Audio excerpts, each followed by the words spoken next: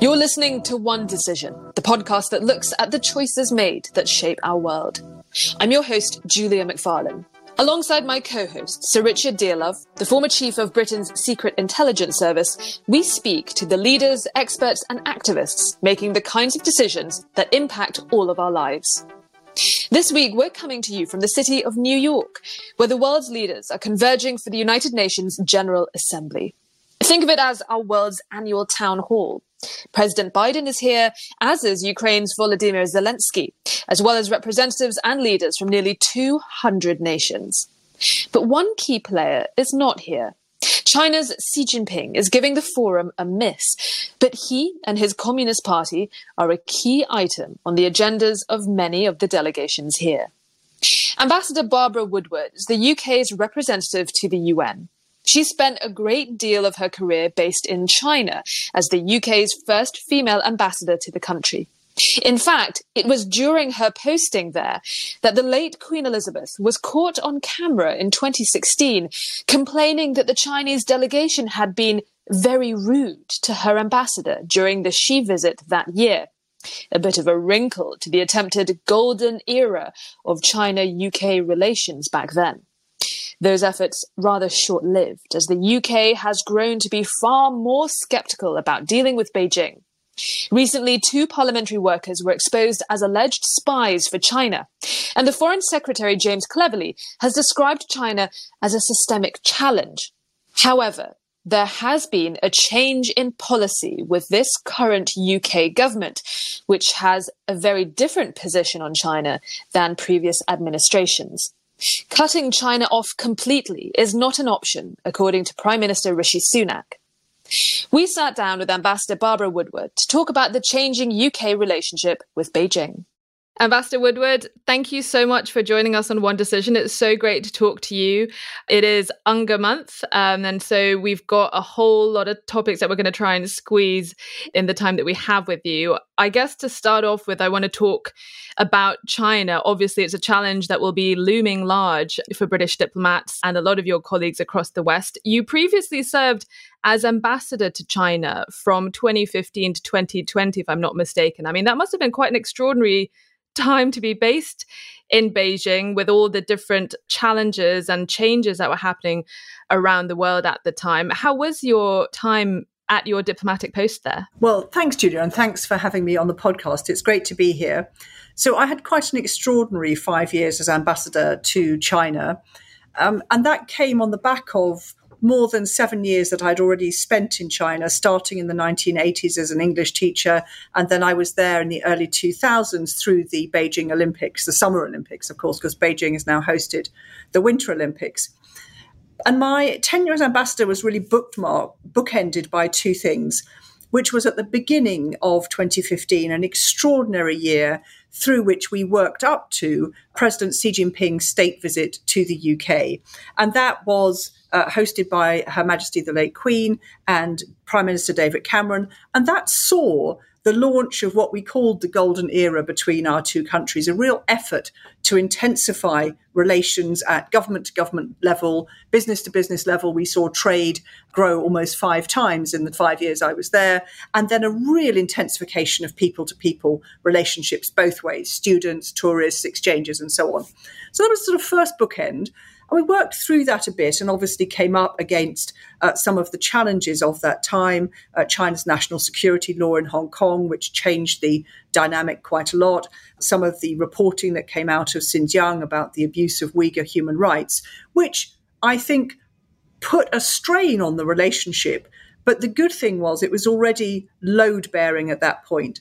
And then, of course, the real test came in January 2020 when COVID broke out in Wuhan, spread across the country, and we were, of course, seeking to support and evacuate British citizens around Hubei province and Wuhan.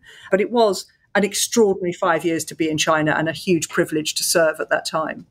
Yeah, thank you so much for that reminder of all those, so many sort of twists and turns in the story between the UK and China. And you mentioned a lot of, the strains in the relationship. And I imagine that your job as a diplomat, a lot of the time, maybe you're doing a little bit of damage control, trying to keep relations sweet when government officials or politicians of your country maybe say the wrong thing or put their foot in it. Was it a bit of a nightmare for you? Was it possibly the worst thing to land in your in tray when all those headlines about the Queen getting caught on camera saying that the Chinese officials were rude to the Brits during Xi's state visit? Was that a bit of a nightmare sort of fire for you to put out with your counterparts in Beijing at the time? It was certainly a fire to put out, but I think the driving force of any ambassador's job is, jobs and growth and national security in the UK. So everything I was doing in China was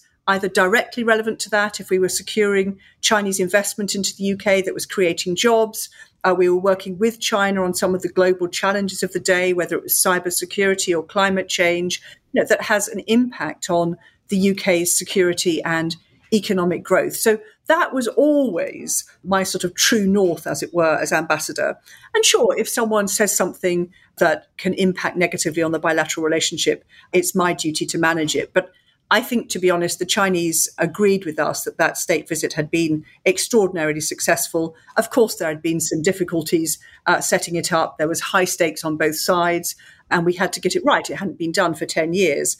So when the Queen said that, we just needed to put that into the context of what was an important visit and in a very important relationship. James Cleverly, the current Foreign Secretary, he, of course, recently went on a high-level trip to Beijing. He's attracted a bit of criticism from some of his colleagues in the Conservative Party who are a bit more hawkish on how the UK needs to handle the challenge of China and what our foreign policy should be. He made this speech at Mansion House where he rejected what foreign policy analysts have described as the Thucydides trap, which is this phrase coined by this policy analyst referring to the inevitable collision between world superpowers at the time of ancient Athens, and I think it was Sparta. And today, of course, it's referenced in relation to the US and China collision and the fact that many countries around the world are sort of feeling like they have to choose what side they ally themselves to.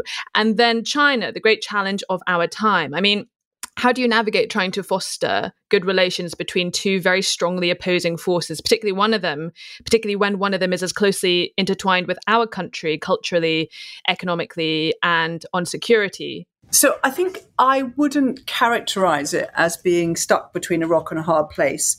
I go back, first of all, to what I said before, which is, what are we doing fundamentally? We're doing things that enhance and promote the security of the UK and grow jobs and growth for the UK. And so we're looking in all of our bilateral and multilateral relationships for ways to do that. So that's the sort of first key point. The second point, I think, is that the US recognizes, and we've seen a series of high-level US visits to China in recent months, that they too want to engage with China on the global issues of the day, the global challenges, whether it's climate change, the economy and trade, supply lines, key things like semiconductors, the threat of cyber and AI. So we're all trying to find a way through for the people of our countries on these key global issues that are transnational challenges that can be managed only by having a relationship.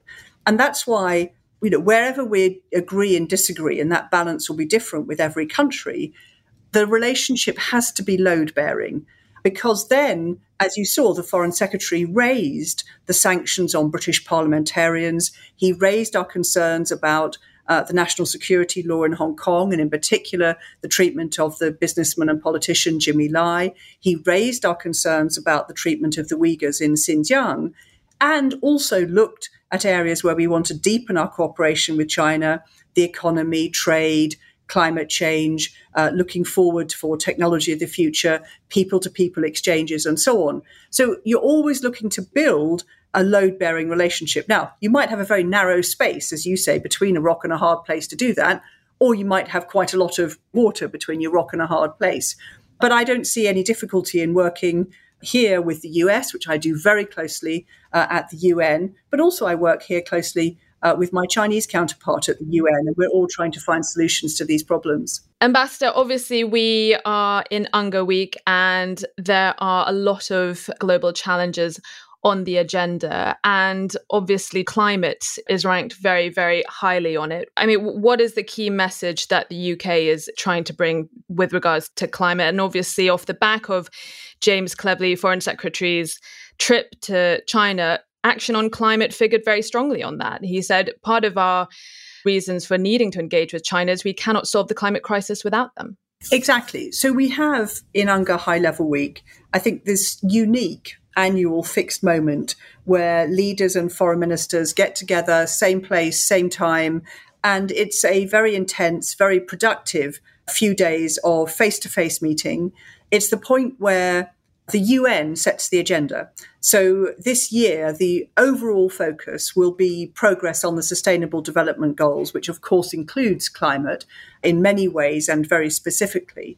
And for that, when we look across the totality of the UN membership, so 193 countries, more than 140 of those, well more than 2/3, think of themselves as developing countries in some way or other. So they have a very high stake indeed in the Sustainable Development Goals. So we have 193 leaders descending on New York to focus on the Sustainable Development Goals, in particular on climate and on health.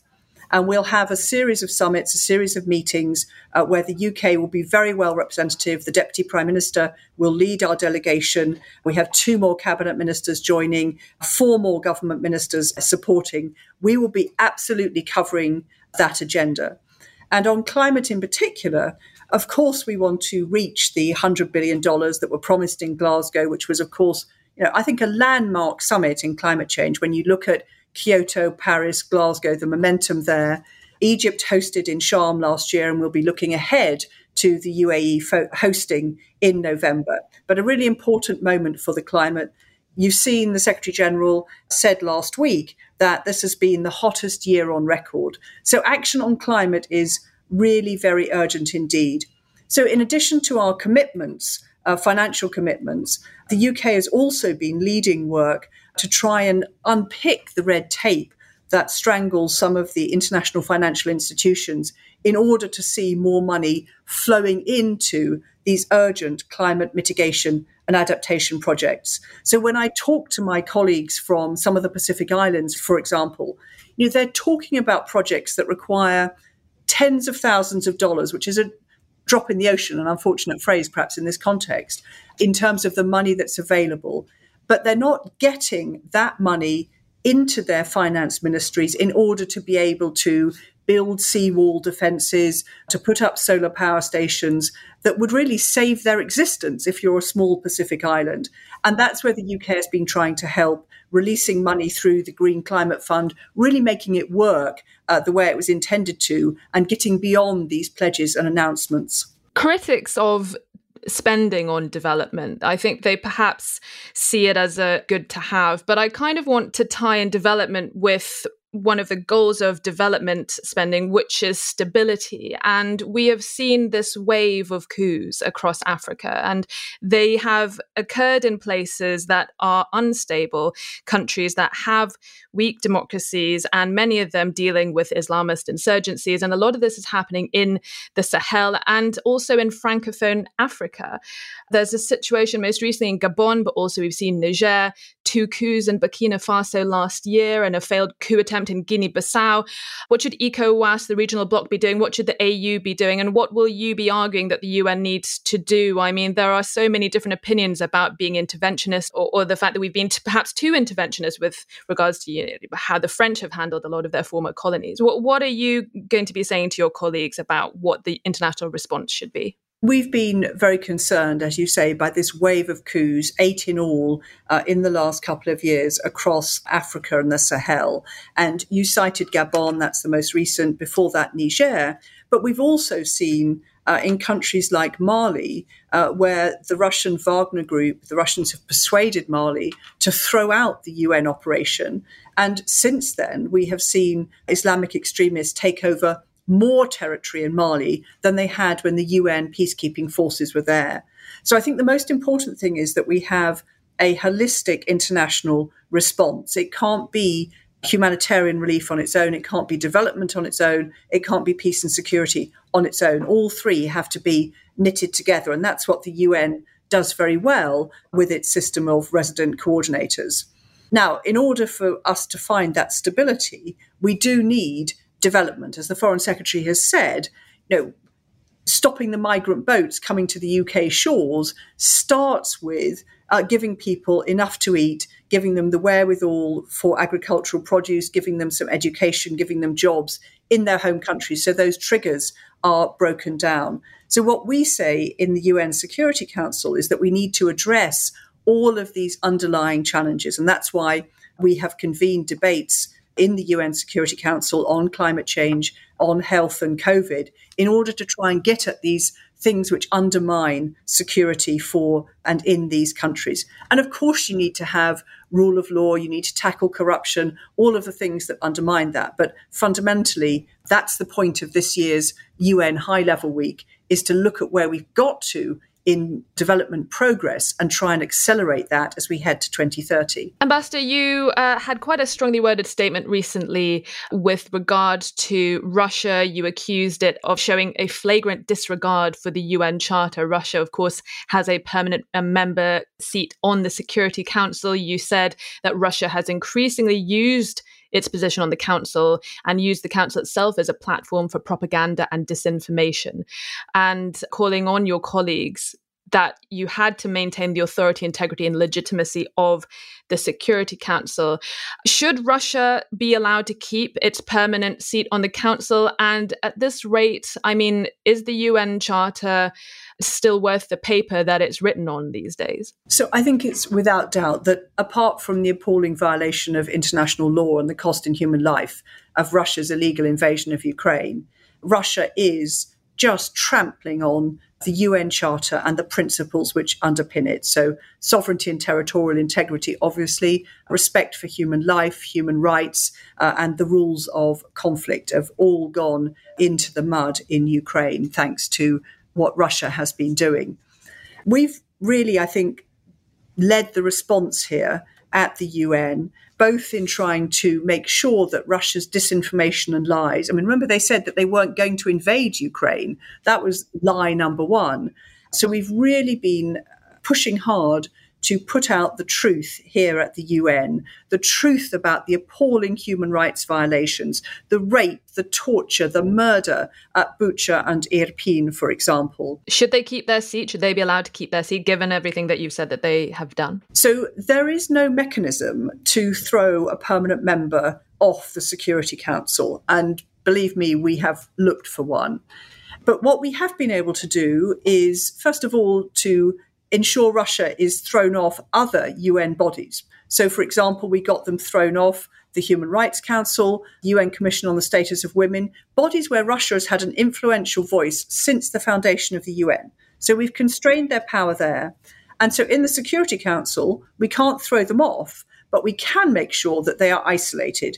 And when you look at the voting records in the Security Council, for example, even China, this all-weather friend that Russia claims to have, even China has not voted with Russia on Security Council votes and in the General Assembly. They've been that uncomfortable, and the rest of the membership of the Security Council has done the same thing. So we've tried to expose the truth.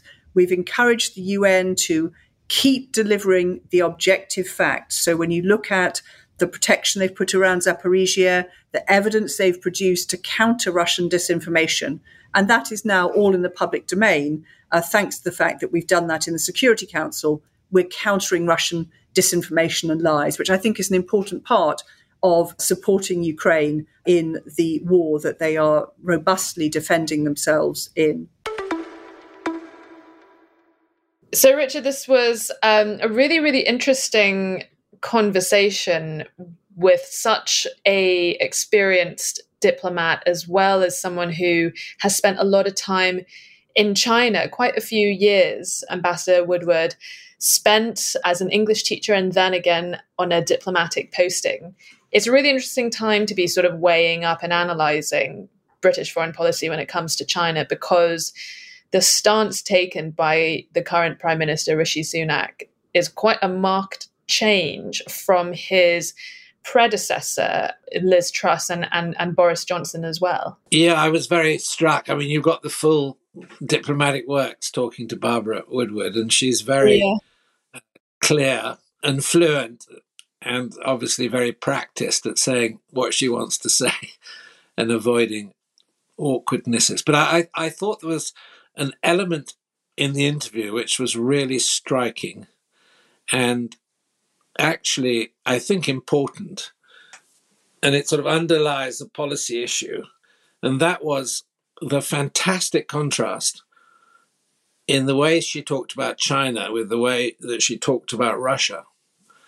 She was incredibly careful in what she said about China and used the phrase several times, load-bearing relationship, which I think is indicative of the way the government is thinking, i.e. the relationship is strong enough to bear significant disagreements, and that they want to emphasize when they talk about it that, it has a positive side and that positive side is important going forward. But when she talked about Russia, which is surprising coming from a diplomat of her experience, and I'm sure this was deliberate too, there was really very little restraint in what she said about the Russians. And I found this extraordinary because, bear in mind, I've got huge experience of dealing with the Foreign Office or, being almost in it for much of my career. And her words about Russia just show how far off the diplomatic map Russia has put itself and how it really is in a pretty isolated position. And trying to interpret that difference, I can see we really don't want to drive China into the arms of Russia. And I think this was almost the subtext of your interview with Barbara Woodward. And bully for her, because I think in a subtle way, without saying it that clearly, she certainly got the message across to me. I asked her if Russia should lose their permanent seat on the Security Council because she has used her platform at the UN to really vociferously criticize Russia. And she didn't say no. She just said there is no means, there is no process to kick someone off the Security Council, so we can't do it, which, yes, she's classic diplomat and so careful in how she worded things. And it can make for quite a frustrating interview at times. But when they do say or they do reveal little things, they can be very insightful. President Biden has at the UN, once again, this is turning into a bit of an annual tradition, calling for more countries to sit on the council. So I guess Biden's thinking is, fine, if we can't kick Russia out, we should have more countries in. I mean, he's been calling for this annually. Well, personally, I think you're entering the sort of politics of the impossible, because there are so many countermanding interests. And of course, it's absolutely right. You can't chuck Russia off. There's no way that can be done under the UN constitution, if you can talk of a constitution. And of course, this idea of permanent membership, the whole question is, should really international alliances like the AU or the EU have access to a permanent seat? But then, of course, the question is, would France won't swap its seat for an EU seat. The UK won't swap its seat from an EU seat. And, well, of course, it doesn't apply to the EU anymore because we're not a member, but it wouldn't have done in the past. But permanent seats were all about, traditionally, it's the nuclear-armed states, wasn't it? It was really global security in the aftermath of World War II. So the 5 permanent members, China, Russia, France, UK, and the United States. And, basically, it sort of grows out of the logic of the alliances in World War II. And the difficulty now is, I don't think that can be changed. And in a way, your interview with Barbara Woodward reflected this, because I suppose the key question is, what could or can the Security Council actually achieve? And my answer to that is not very much, because China will abstain and Russia will veto. And it'll happen over and over and over again on anything controversial, and that's what has happened. But interestingly, someone like me grew up and worked in a period when everything was focused on the Security Council decisions, the sort of strategic role that the UN could play in achieving a successful functioning of the international system.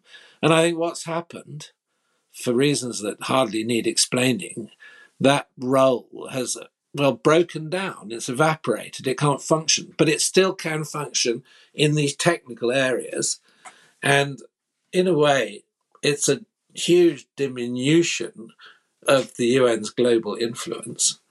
And I think trying to interpret Barbara Woodward's interview, I think these are the points which struck me. And I mean, listening to it, it's very, very interesting for someone like myself because, I've been out of government affairs, essentially. Okay, I've been commenting on them and following them since 2004, really.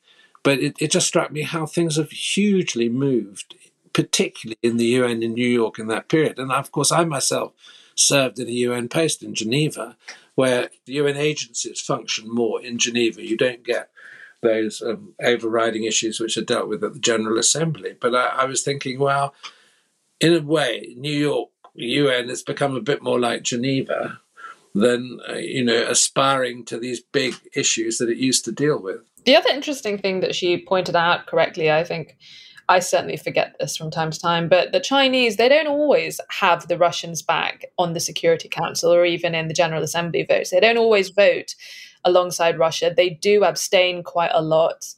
And she used this interesting phrase that China was not the all-weather friend that the Russians sometimes make out to be.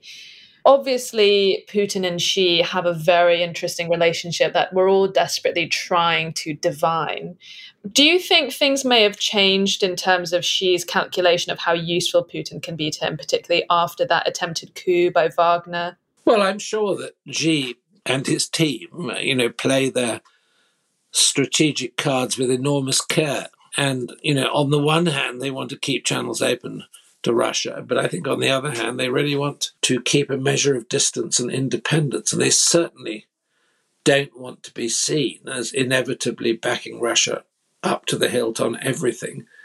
And I think, Barbara Woodward's comment about the Chinese not always supporting the Russians and not always voting with the Russians, I think she was trying really very hard to define the difference between these two, major players and define the difference in the UK's relationships with the two players.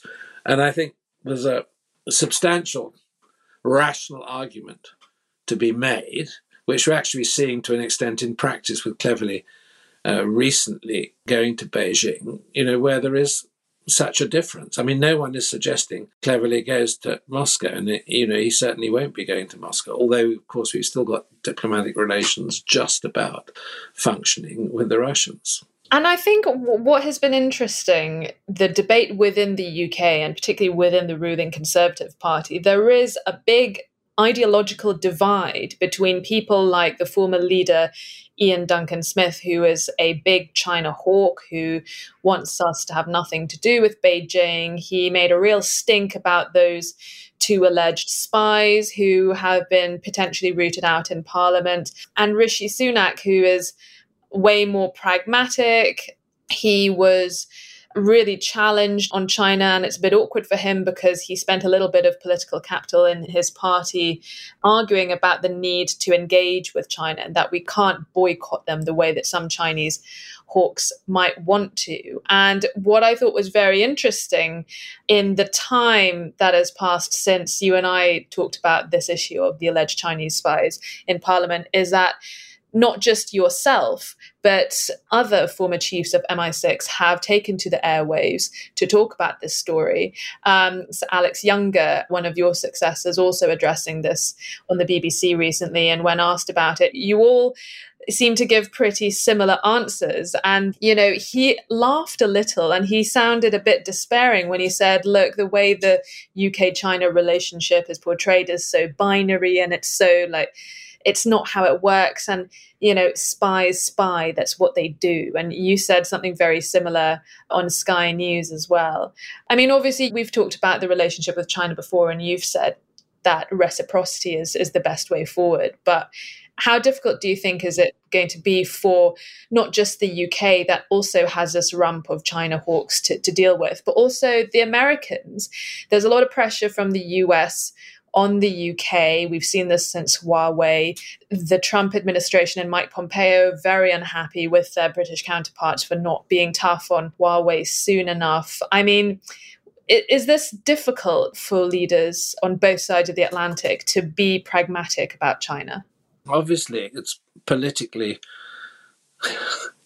controversial as to how you actually handle the Chinese relationship on a month-by-month basis.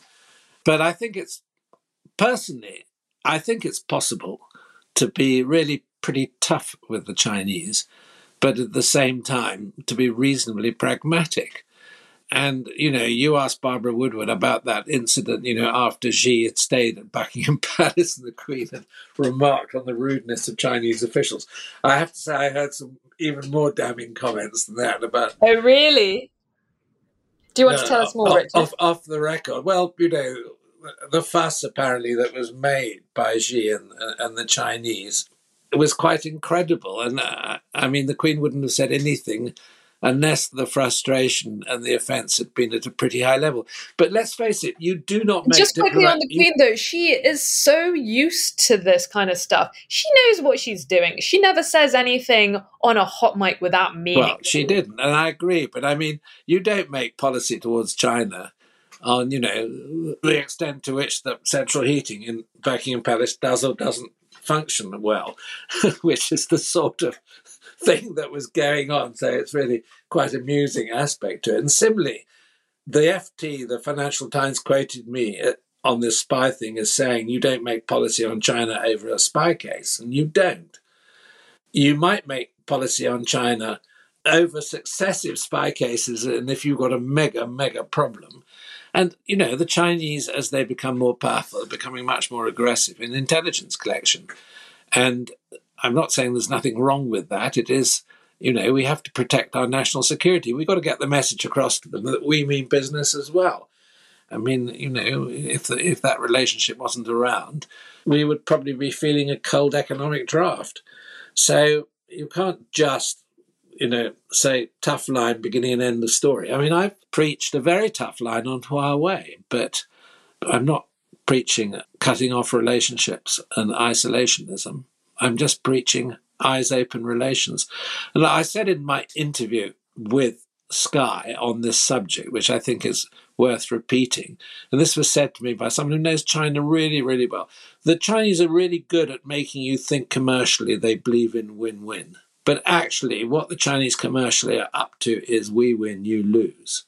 And as long as we understand that and, protect ourselves and promote our own interests, and that's why I was so struck when you were questioning Mike Pompeo, which you did extremely well. And Mike Pompeo said, what's the answer? It's reciprocity. And he's spot on right. Do to them what they do to us. Treat them the same way. They get the message. It'll be fine. Okay, it'll be awkward. It'll be angular. We'll have rows. We'll have arguments. But, we don't need to be in a confrontation with China, which is strategic, when that's the situation we're in with Russia. We're fighting a grey war with Russia. We do not want or need to fight a grey war with China at the same time. That's it for this week's episode of One Decision. We drop new episodes every Thursday. Like and subscribe so you never miss an episode. Drop us a line. Tell us your thoughts. What decisions have impacted you and where you live? You can write to us. Our email is onedecision@onedecisionpodcast.com. From me and the team, thank you for listening and see you next time.